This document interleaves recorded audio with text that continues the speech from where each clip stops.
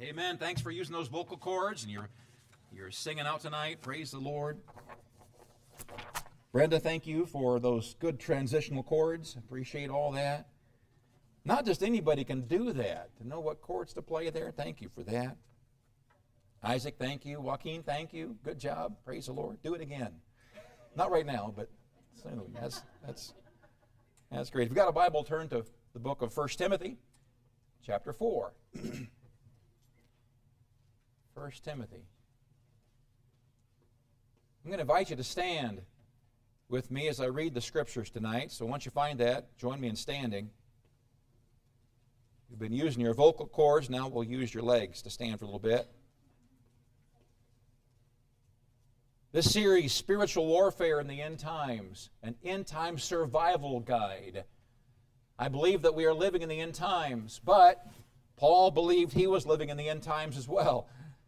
It's just that we are seeing so many of the prophesied events of the end times coming alive for us that now, for the first time, we can understand what some of these things mean that have been talked about for so many years. I mentioned to you, but back in 1979, I remember a pastor preaching and saying that he believed the Lord was going to come in 1980 because the events were becoming so crystal clear. Well, that didn't come, and so he said, well, I believe he's going to come in 1984. He didn't come, and so sometime in the early 90s, he's going to come. He didn't come. And so I tell you tonight, the Lord is going to come, but I don't know when. I think he's going to come soon, and I believe the events are lining up accordingly. I want to read for you 1 Timothy chapter 4, the first two verses, then I'll pray and allow you to be seated. 1 Timothy 4:1, Now the Spirit speaketh expressly, that in the latter time some shall depart from the faith, giving heed to seducing spirits and doctrines of devils, speaking lies and hypocrisy, having their conscience seared with a hot iron. One of the evidences of the end times will be those that depart from the faith. Sad. Sometimes people that have been in church for a long, long time, but all of a sudden something happens and they just leave church. It's they don't go from one church to another, they leave church. I've had it. That's the way those Christians are going to be. I've had it. I'm done with church. And tonight we'll address that. Let's pray. Thank you, Lord, for your love, and thank you for Hope Baptist Church. Thank you for the sweet time we've had tonight singing praises to you. Lord, thank you for being our God. Lord, thank you for this opportunity. Would you bless it? Would you meet with us, I pray? We love you in Jesus' name. Amen. You may be seated. In 2019, only 14% of all U.S. adults said they'd never went to church.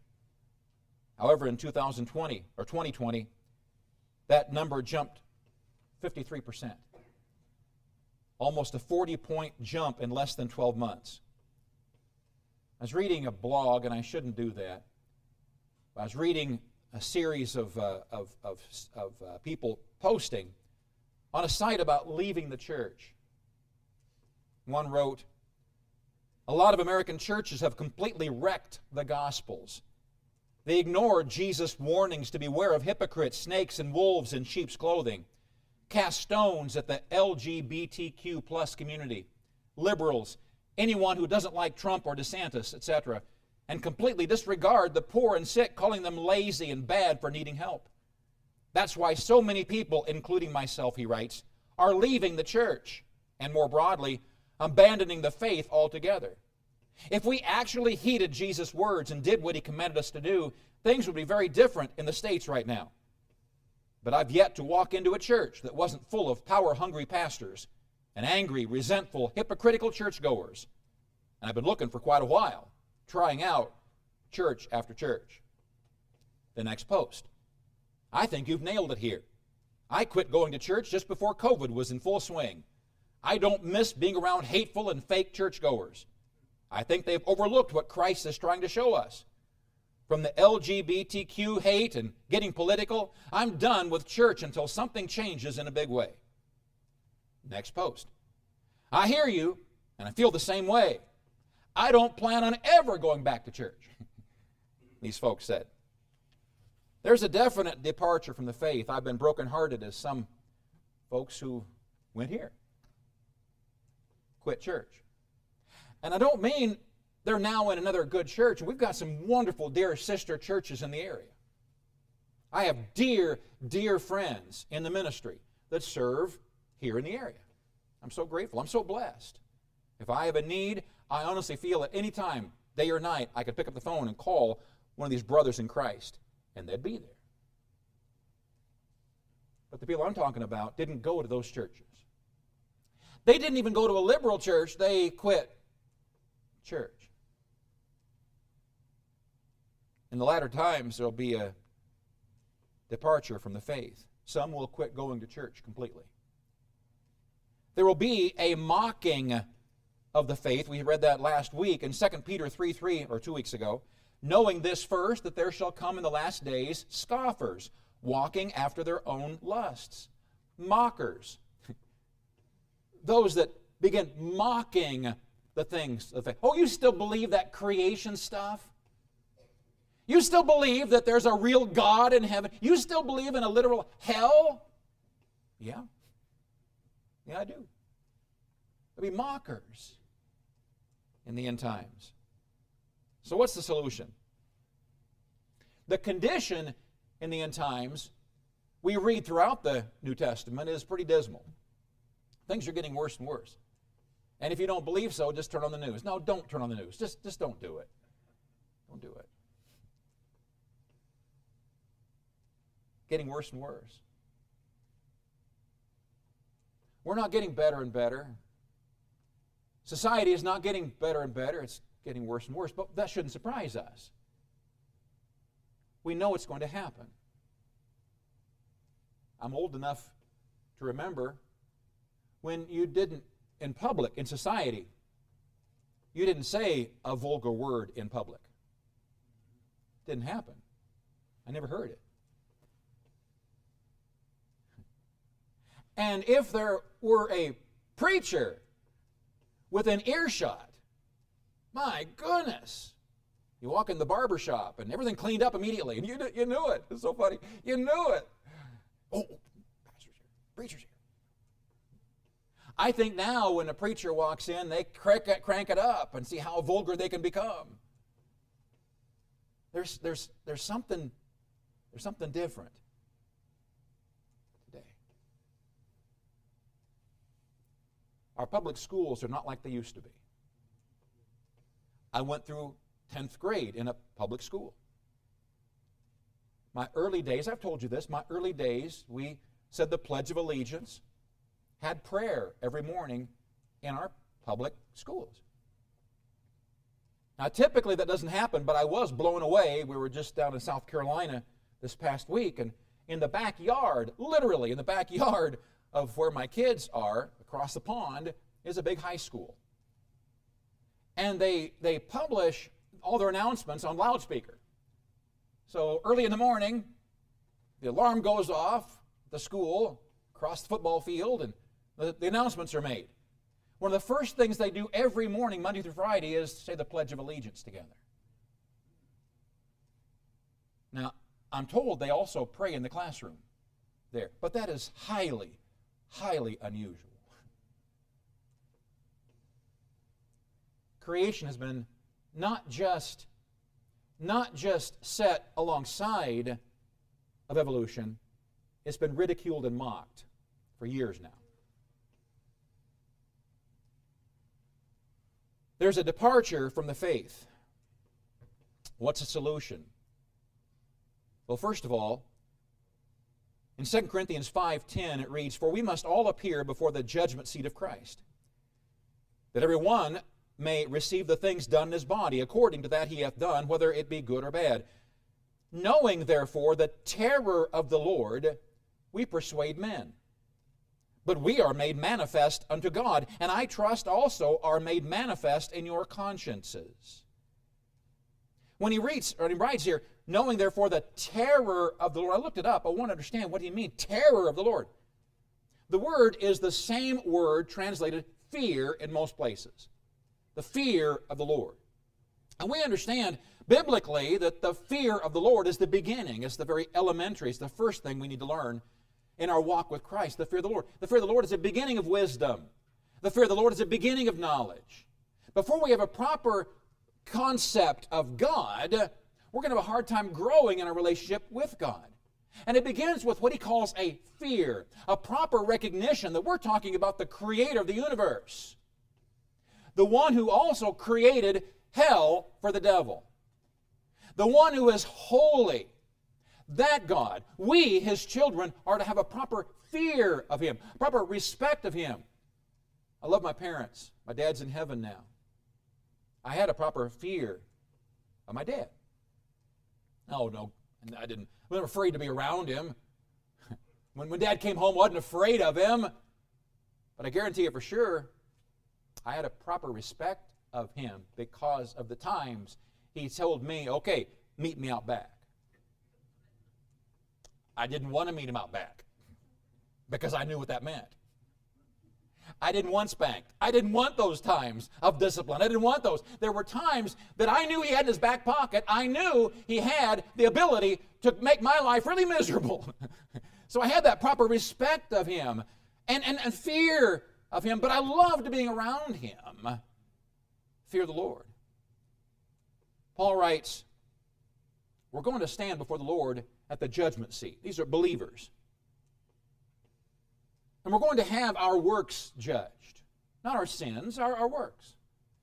And he said, knowing therefore the fear of the Lord, the terror of the Lord, we persuade men. So, in our end times survival, what do? What's the solution? First of all, we fight with the fear of the Lord. We must have our perspective of God correct before entering into spiritual battle.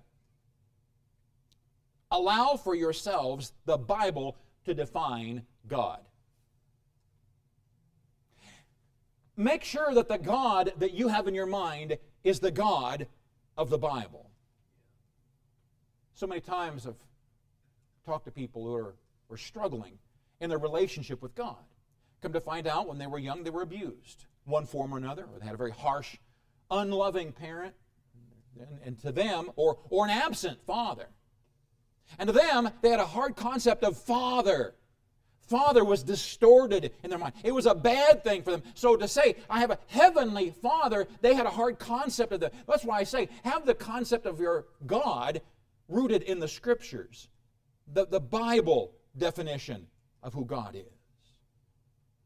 So many people have a hard time going before God because they think that God is nothing more than a vengeful, angry spirit up there, always looking for ways to make life hard on us. But that's not the God of the Bible.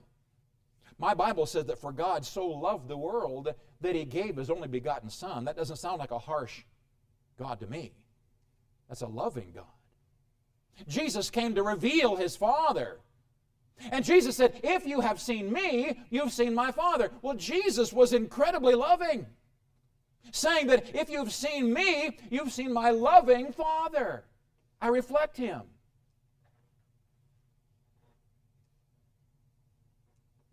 You might have heard, well, I could never trust a God that allows innocent people to suffer.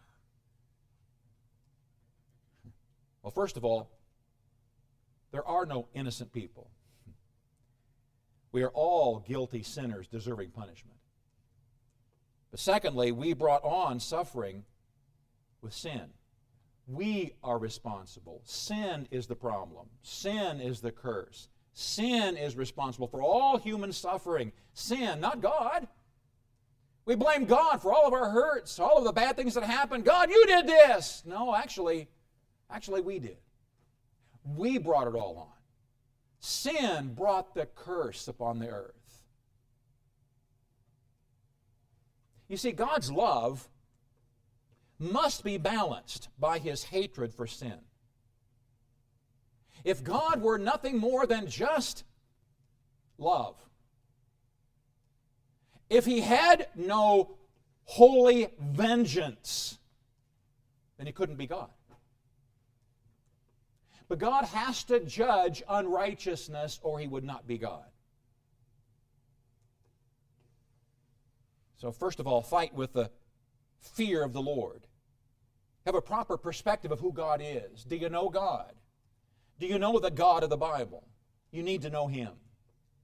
Secondly, fight with spiritual weapons. So many times we get so frustrated and angry or upset or worried about what's happening in the end times. We go out to fight, to slay the dragon, but we do so with our own weapons. It's kind of foolish. That's kind of foolish. Take a sword out. I'm going to kill those spirits. Seriously? No, you fight a spiritual warfare with spiritual weapons. The first weapon of our warfare, we read in Ephesians 6:16, above all, taking the shield of faith, wherewith ye shall be able to quench all the fiery darts of the wicked. Faith is God's weapon of choice against those evil darts, those evil thoughts of the wicked one. Faith, the Bible says here, extinguishes those fiery darts. I'm telling you, the devil is masterful at throwing those fiery darts, those thoughts that just get in there and they burn. They burn away, and the more we think about them, the more destruction they cause.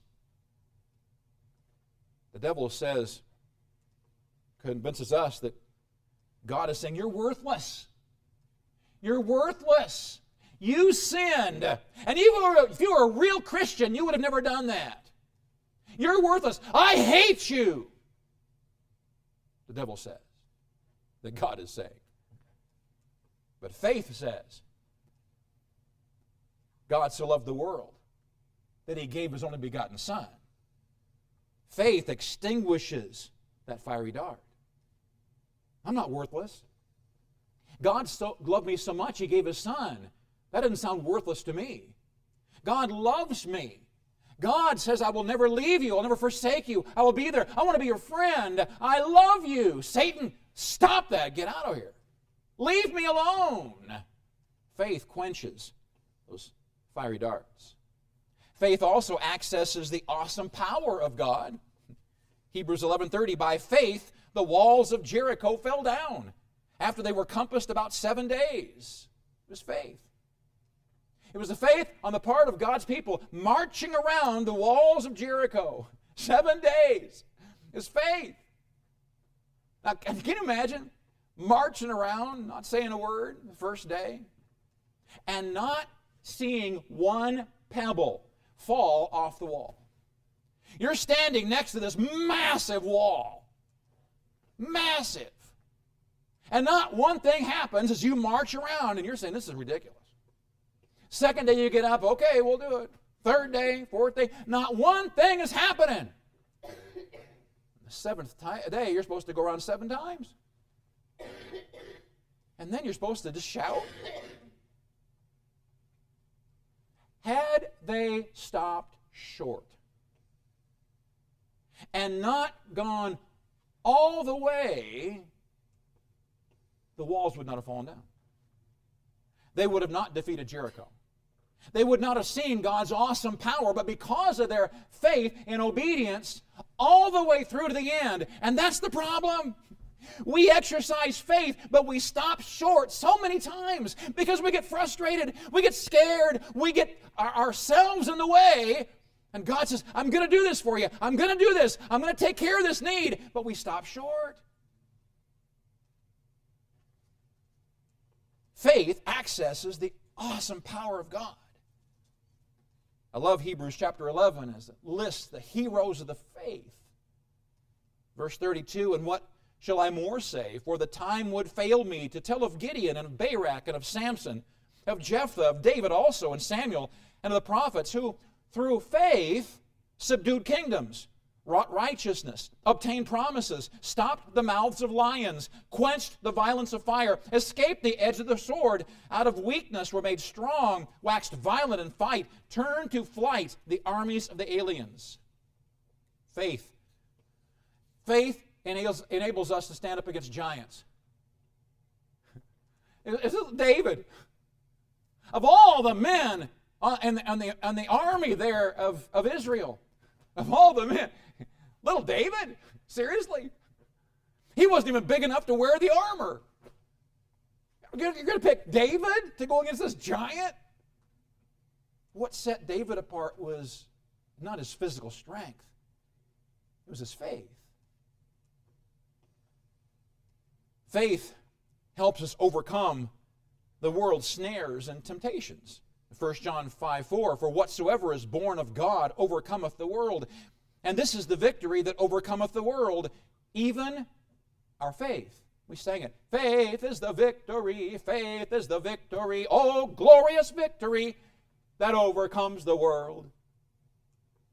How can I overcome the world, the temptations, the trials, the snares? Faith. The addict's worst enemy is hopelessness. I've tried to quit and failed hundreds of times. I don't like being addicted, he says. I don't like this life, he says. But I can't quit. I'm bound by this. I can't quit. I've tried thousands of times. I can't quit. Hopelessness. What's the answer for that addict? Faith. Faith is the victory that overcomes the world. For faith says, God promised to deliver me. I'm going to trust Him. My victory is found in Jesus Christ. I'm going to trust Him. Faith is fear's alternative. In Psalm 56, verse 4, in God I will praise His word. In God I have put my trust. I will not fear what flesh can do unto me. Notice, I can fear or I can faith. It's my choice. I can choose to be afraid or I can choose to have faith. How can we find peace in the midst of the trial? And which one of us has no trials? We trust that the God who promised to never leave us or forsake us will keep His word. Faith. Next is the Word of God, Ephesians 6:17, and take the helmet of salvation and the sword of the Spirit, which is the Word of God. The Word of God, the spiritual weapon. First of all, to defeat temptation. In Matthew 4:3 and 4, and when the tempter came to him, to Jesus, he said, if thou be the Son of God, command that these stones be made bread. But he answered and said, it is written, man shall not live by the bread alone, but by every word that proceedeth out of the mouth of God. The Word of God is our answer to temptation. The Word of God. Thy word have I hid in mine heart, that I might not sin against thee, David said. The Word of God to discern a heart's condition. Hey, Hebrews 4:12, for the Word of God is quick and powerful and sharper than any two-edged sword, piercing even to the dividing asunder of soul and spirit and of the joints and marrow, and is a discerner of the thoughts and intents of the heart. The Word of God goes down deep where nobody else can go, even yourself. We're such deceivers, and we deceive our own hearts. The Word of God has the power to go down below that deceit and to find what a person really is down deep and to expose that. Oh, I can't believe how wicked I really was. The Word of God discerns the heart's condition. The Word of God destroys the darkness. Psalm 119, 130, the entrance of thy words giveth light. It giveth understanding unto the simple. The entrance of thy words. When your word, Lord, comes in, it brings light to an evil world, to evil, to confusion, to doubt, to depression.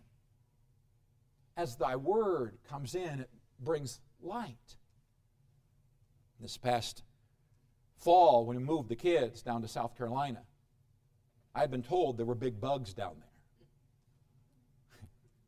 I have never seen a cockroach that literally could pick up a car and carry it. My daughter called, Dad, come back here! And I came back. Honestly, it had to be that big. Had to have been that big. Big old thing. The kind when you step on it, like that. big old thing.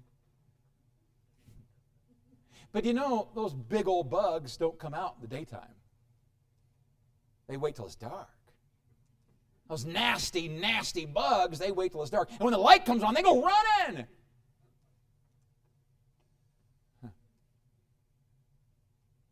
Allow the light to come into your heart. Allow the light to come in to the situation in which you're dealing. And then the Word of God delivers from hell's bondage. In 1 Peter 1:23, being born again, not of corruptible seed, but of incorruptible, by the Word of God, which liveth and abideth forever. Mankind is bound by hell. Mankind is marching headlong toward hell. Mankind is chained to the gates of hell.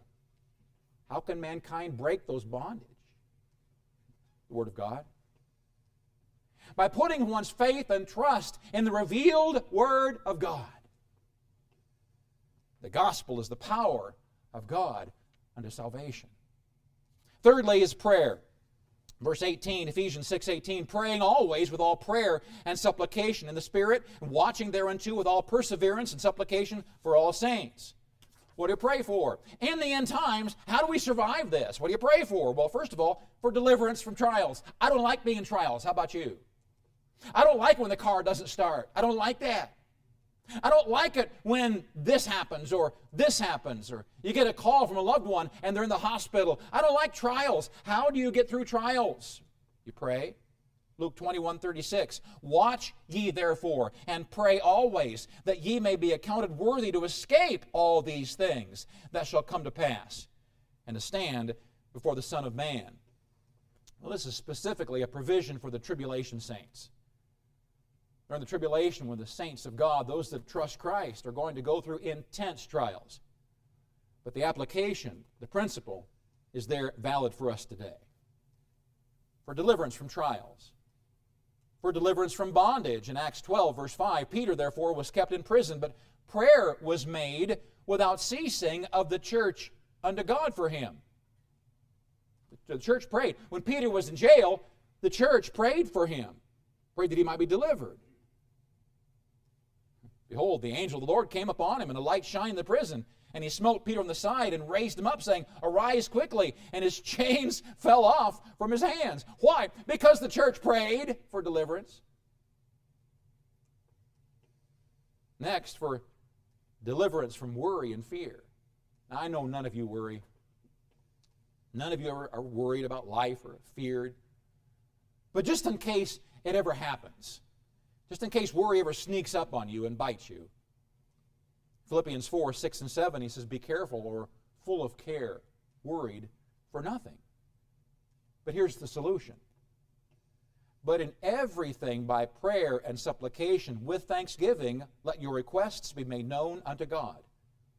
And the peace of God, which passeth all understanding, shall keep your hearts and minds through Christ Jesus. So you can worry, or you can pray and commit all your cares to Him. For deliverance from worry and fear, what do we pray for? Well, we pray for extra difficult situations. Sometimes things come in our lives or burdens upon our heart that are just too big. They're just too big. In Mark 9, 28 and 29, and when he was come into the house, his disciples asked him privately, why could we not cast him out? This young man had demons, and the disciples had been casting out demons, but they came to this one, they couldn't do it. Why couldn't we do it? And he said unto them, this kind can come forth by nothing but by prayer and fasting.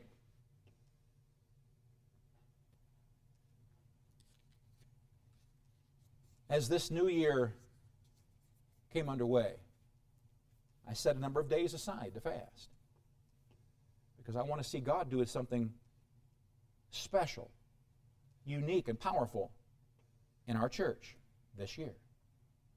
And you see, that's not your average, Lord, would you give us food for today? No, you see, there are times where it takes more than just praying. And I'm not minimizing prayer.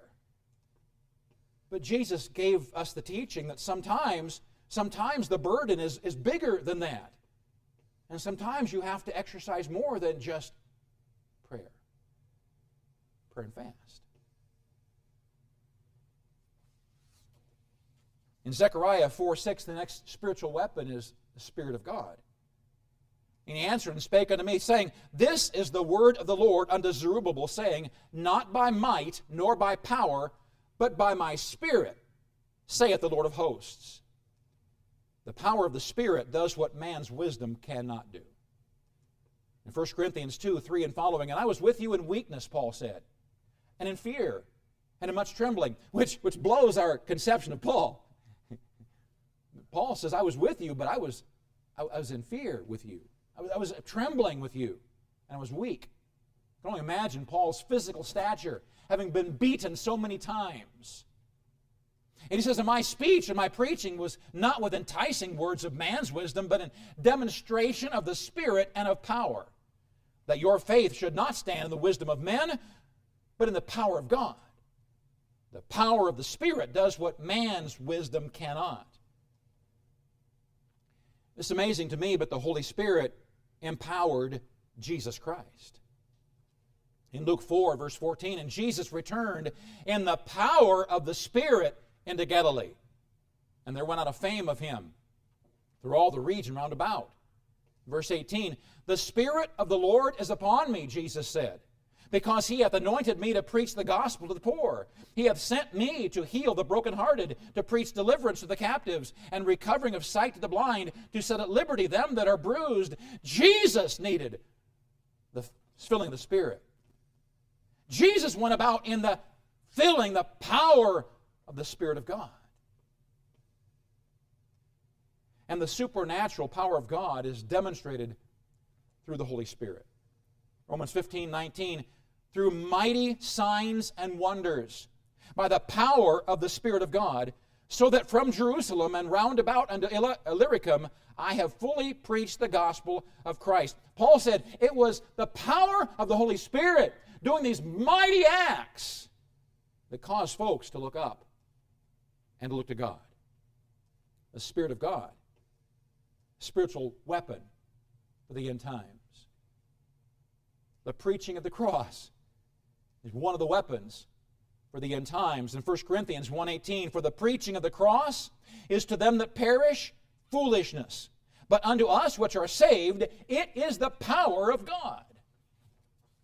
Preaching here in this verse is from logos. I mentioned it this morning, the expression of a thought. Paul emphasized the varied responses of the gospel on people's lives. The unsaved often mock, while the saved are made stronger by it. The gospel saves us. In 1 Corinthians 15:1 and 2, Moreover, brethren, I declare unto you the gospel which I preached unto you, which also ye have received, and wherein ye stand, but which also ye are saved. That gospel which I preached. Romans 1:16, I'm not ashamed of the gospel of Christ, for it is the power of God unto salvation, he writes. The gospel reveals the power and wisdom of God. In 1 Corinthians 1:23 and 24, But we preach Christ crucified, unto the Jews a stumbling block, unto the Greeks foolishness, but unto them which are called, both Jews and Greeks, Christ, the power of God and the wisdom of God. Preaching of the cross. I want us to do more than just survive the end times. I don't want us at the end of the end times to go by the counter and pick up our t-shirt. I survived the end times. I want us to leave our mark. I want us to make a difference. Knowing the time is short, God says, redeem the time. Knowing that there are people around you in your sphere of influence that need to know Christ. If the Lord returned tomorrow morning, you who know the Lord Jesus were snatched away and immediately caught into the presence of the Lord Jesus, what would be the fate of those people that you know right now that don't know Jesus?